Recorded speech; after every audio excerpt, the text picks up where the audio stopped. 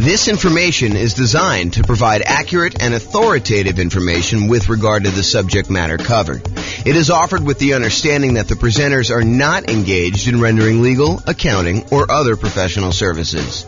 If legal advice or other expert advice is required, the services of a competent professional should be sought. Welcome to the Orange Real Estate Investing and Real Estate Financial Planning Podcast.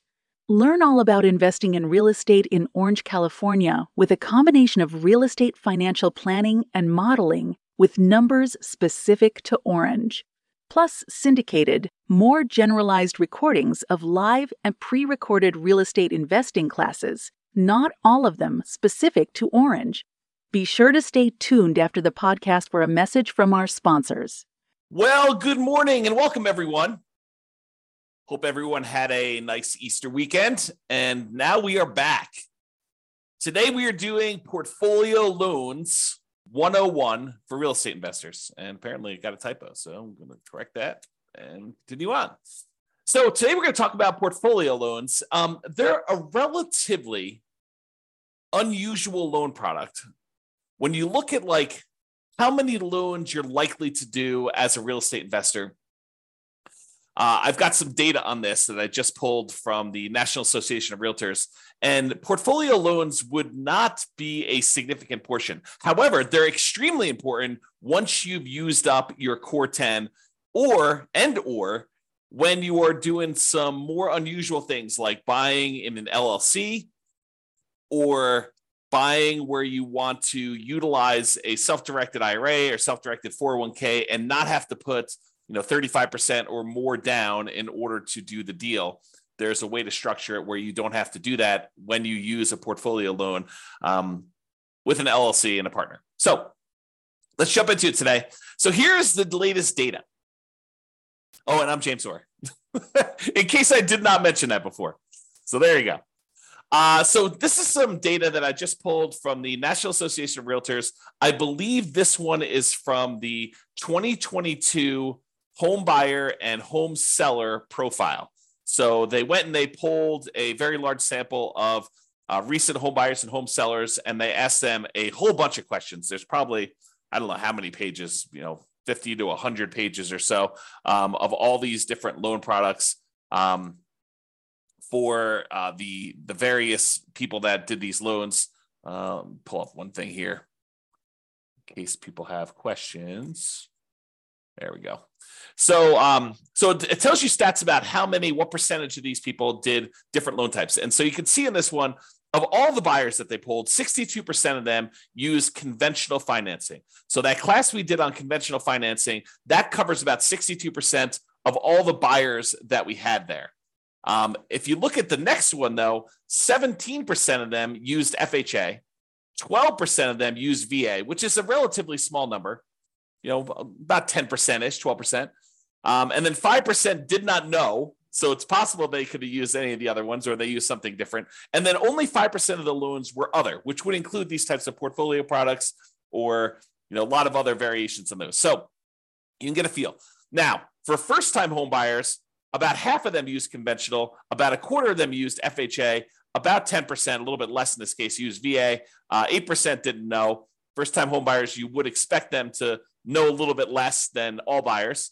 And then 9% of them used something other than that, which, again, we still don't know what that means. And then repeat buyers, 67% used conventional, 14% used FHA. So a lot fewer people used FHA on their second loan. And 13% used VA. And still 4% did not know, and 3% used dollars. So you can kind of get a feel for what the popular loan programs are in that particular case. Now, this is the type of mortgage for first-time and repeat home buyers based on whether it was a fixed-rate mortgage or fixed rate then adjustable, or did they not know, or other. And so just looking at it, all buyers, I'm not going to do the crazy details. If you want to look at it, you can pause the slide and look at it later. But all buyers, 92% of the loans that they got were fixed rate mortgages in 2022, which doesn't surprise me. A lot of people, especially early on in the year when interest rates were very, very low, were probably getting those fixed rate financing things because loans were at or near all-time lows at that point. I would expect in 2023 to see a slight uptick in the number of adjustable rate mortgages, because I think, to their detriment, some folks are using some type of adjustable rate mortgage thinking that, oh, I'm only going to be in this property for a year or two or three, and or that rates are going to go back down and I'll be able to refinance out. I'm not so sure that that is the most prudent thing for folks to do.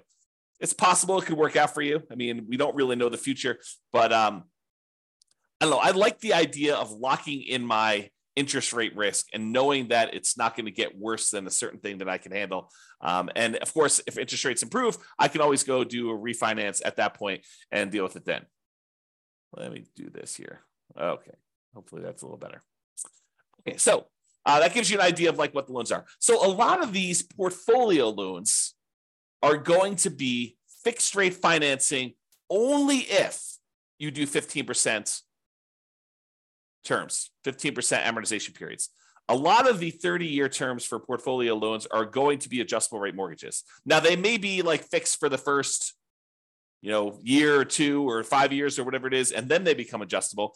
But the overwhelming majority of them are going to be adjustable in some form or another. So be aware that once you get to the point where you have to go do these portfolio loans, and have to, I mean that you're unable to get the other loans anymore because you've kind of exceeded the limit, or you're unable to get them for another reason, then you may be forced into taking some of these adjustable rate loans situations worth these portfolio loans. Okay. So quick recap. I'm not going to reteach all the classes we've already done because we've covered all of these previously, but recap. Other financing options besides these portfolio loans that we will typically use before we get to the portfolio loan option, although some of them not so much that we would use beforehand, but some of them we definitely do. So the entire creative financing family, the owner financing, wrap financing, loan assumption, the whole rent-to-own, lease option, lease purchase family, the whole agreement for deed, bond for deed, contract for deed, installment land contract family, and then buying properties subject to the existing financing. That whole group is what we consider creative financing, and we've covered those previously. I'm not going to cover them again. We could usually do low down payment options a lot of times with those, and in some cases, we may be able to structure nothing down loan options there. For private money, we are going to grandma, someone that we already know who is not in the business of making loans, and we're asking them to loan us money in order to buy real estate. We can negotiate low or nothing down options there. It's usually based on some type of relationship or trust with that person, and a little bit of negotiating probably. The quality of the deal probably does help in those cases in order to get the private money. Then there's the whole hard money family, which is usually someone who is in the business of making loans against real estate. You're very likely to be able to negotiate some type of low down payment. In some cases, probably even nothing down if the deal is good enough. And it's usually based on the quality of the deal. And sometimes a little bit of negotiation there. For the hard money loans, they are generally commercial loans only. They are not usually loans to do owner occupants with. So you'll be limited in what you could do there. There may also be some local banks that offer low or nothing down loan programs, which are different than what we've already covered. So you can go check out those as well. And then typically the kind of group that we focus on for house hackers or nomads. Again, house hackers are people that move into a property and they're renting out another part of the property. Either they're buying a single family home and getting roommates, or they're buying a duplex, triplex, or fourplex, and they're renting out, one of the other units or all of the other units so that they can live in one and have the other ones there. So that's what house hackers are. Nomads are buying a property. They move into the property, usually as an owner occupant with 5% down, sometimes a little bit less, sometimes a little bit more, but they're getting owner occupant financing. They're living there for at least a year. It's a requirement of the lender. The lender changes those rules. We'll teach it a different way, but they move in for at least a year. And then at the end of the year, or whenever they've saved up their next down payment, they go buy their next property, usually another owner occupant property with little or nothing down. And then they move out of the old one, convert that one to a rental, and they repeat the process until they buy as many rentals as they want. So the loan programs typically for house hackers and nomads are VA financing. VA financing is a nothing down loan program for veterans. It requires VA eligibility, but you can buy single family homes with it, duplexes, triplexes, or fourplexes. Then the USDA financing, which is typically for rural properties, another nothing down loan program. You can't buy just any property with USDA. It has to be a property that is rural, and usually only use those for single family homes. Then there's the FHA financing, which anyone can use. 3.5% down is the lowest amount you could do on those. So although sometimes you can combine them with down payment assistance, and then you use those to either buy single family homes or duplexes, triplexes, or fourplexes, which is a great strategy if you're trying to use minimal down, 3.5% in this case, in order to buy multifamily property up to fourplexes. Then finally, conventional loans, 3% down for like the Home Ready or Home Possible, or wherever they call that loan program for the owner occupants on those. Most of the time, though, we're going to be using 5% down conventional loans. And this is usually for single family homes only. For the low down payment options, you can buy multifamily, but it's not going to be at that 5%. And then the non-owner occupant, if you're going to buy investment properties, it starts at 15% down. That does have PMI, or 20% down without PMI. And in a lot of cases, we'll opt to put a little bit more down to get better interest rates and to borrow a little less to improve cash flow. Also, a point that comes up a little bit later here is this up to 10 finance properties per Social Security and tax return when buying non-owner occupant properties. So I'm going to cover this here because it's part of why we go to portfolio loans to begin with. So when you're getting these loans, like conventional loans, FHA, USDA, VA, they count the number of loans that you have on your tax return that are on your Social Security. And so like on your Social Security number, when you go and qualify for the loan.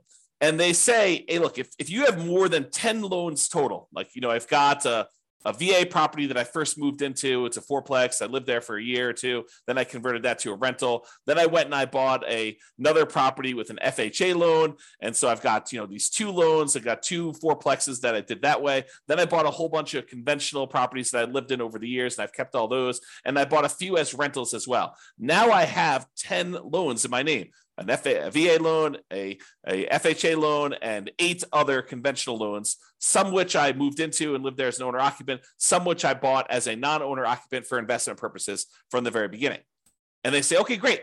You want to go buy another property. You no longer can get conventional financing because you have 10 or more loans in your own name. So now you need to go and get a portfolio loan.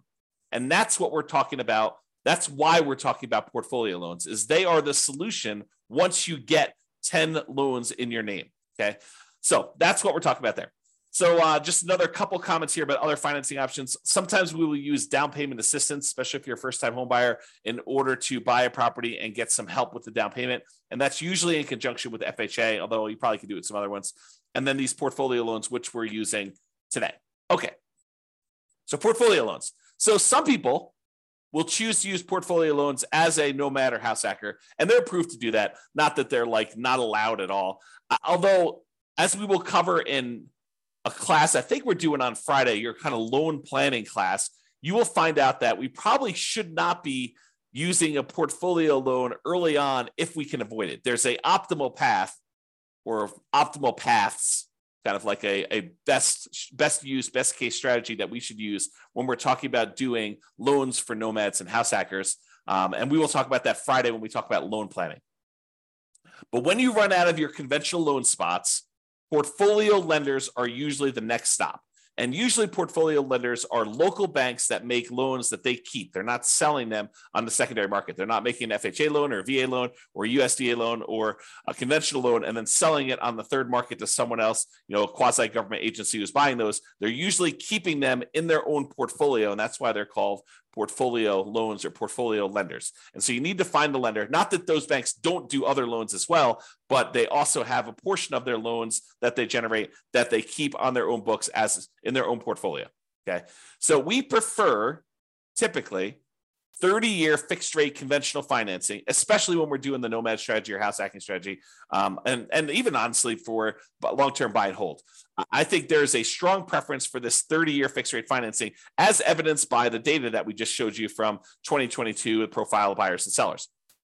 However, once you get to this point where you run out of conventional loan spots, you've got 10 or more loans on your Social Security number, then we go to these portfolio lenders. And a lot of these are typically like a 3-year fixed rate financing, then it adjusts every year, which we call a 3-year ARM, or a 5-year fixed period, and then it becomes an adjustable rate mortgage after that, for the next 25 years, or a 7-year ARM where it's fixed for 7 years, and then after that, it adjusts every year or 6 months or whatever the terms are for your particular loan, where it becomes adjustable. And a lot of these loans, they are 30-year amortizations, which means that they're scheduled to last for 30 years and that the loan will be paid off after 30 years, but they they are adjustable rate mortgages, meaning that the interest rate on them is an adjust with whatever the prevailing interest rate at the time is. So if interest rates go up, your payment could go up, which could get very ugly. If your payment goes down, if the interest rates go down, your payment could, in theory, go down. But for those that are thinking to yourself, oh, as the time I'm recording this, interest rates are probably in the very high sixes, mid to high sixes, I would say, or for investment property, probably above 7. And you're thinking, oh, interest rates are incredibly high right now. Of course they're coming down. And I will tell you, no, that is not true. It is true that it is possible that interest rates can come down, and it is true that it is possible interest rates could go up. And if you look at it, I did this new tool. I think I called it I don't even remember now. It's kind of like my interest rates meter or something like that. I don't remember what I called it now. But basically, when I looked at, if you put in what your interest rate is today, it told you what percentage of the time the interest rates were above that.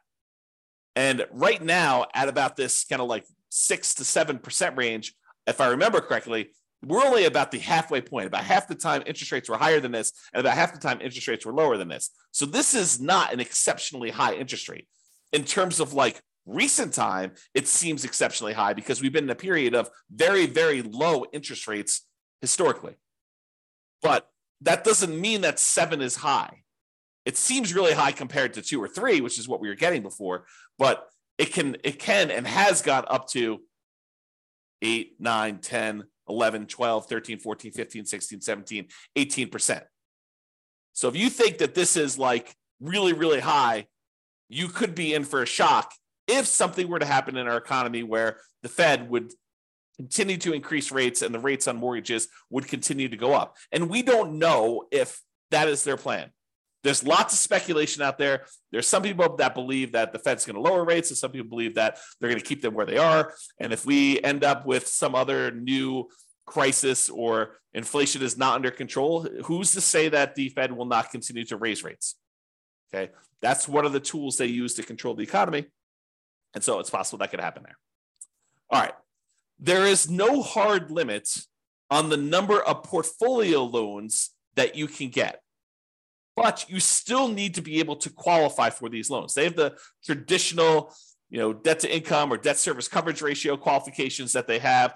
They want to see how your overall portfolio looks. A lot of times their underwriting is heavily dependent on your debt service coverage ratio, although every lender is a little bit different, but I've seen that to be the case for most of the time. They can have very fast underwriting. Sometimes you can get approval in less than 24 hours. I will tell you, the more complex your situation is, which tends to be what's going on once you get to the point with portfolio lenders, is you tend to have a relatively complicated situation because otherwise you, in most cases, would go and get conventional 30-year fixed rate financing. So a lot of times when you get to the point where you're using portfolio loans, you have a very complicated situation. But the more complicated it is, typically the longer it will take to get qualified. That's just been my experience through my clients. Bigger purchases tend to go to a loan committee where they have different people look over the loan and approve them. It's not just the lender themselves, the mortgage originator. And the relationship with the bank does matter, especially how much you have on deposit. That can be a factor in whether or not you qualify. So realize you want to have relationships with the banks that you're going to be doing portfolio loans with, especially if you plan on doing more than one. The more you do, the more important I think that relationship with the bank is going to be in your ability to get loans there.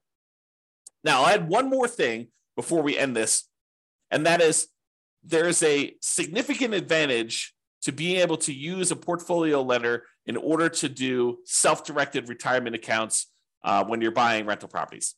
So traditionally, if you want to go use your self-directed retirement account in order to buy rental properties, the banks, the lenders are going to want you to not use conventional financing, not use FHA, not use VA, not use, I think I covered conventional, USDA, VA, FHA. So they're not going to want you to use those. They're going to want you to use some type of portfolio loan.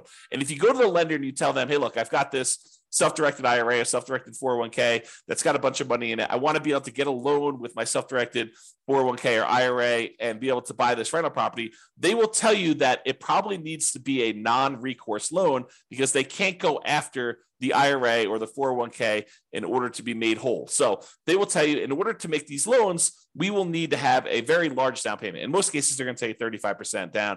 And I will tell you, sometimes if the cash flow isn't good enough, 35% is the starting point, and they will tell you after they see your deal that it's actually, we would need you to put 42% down in order to get your DSCR where you need to be for doing this particular property.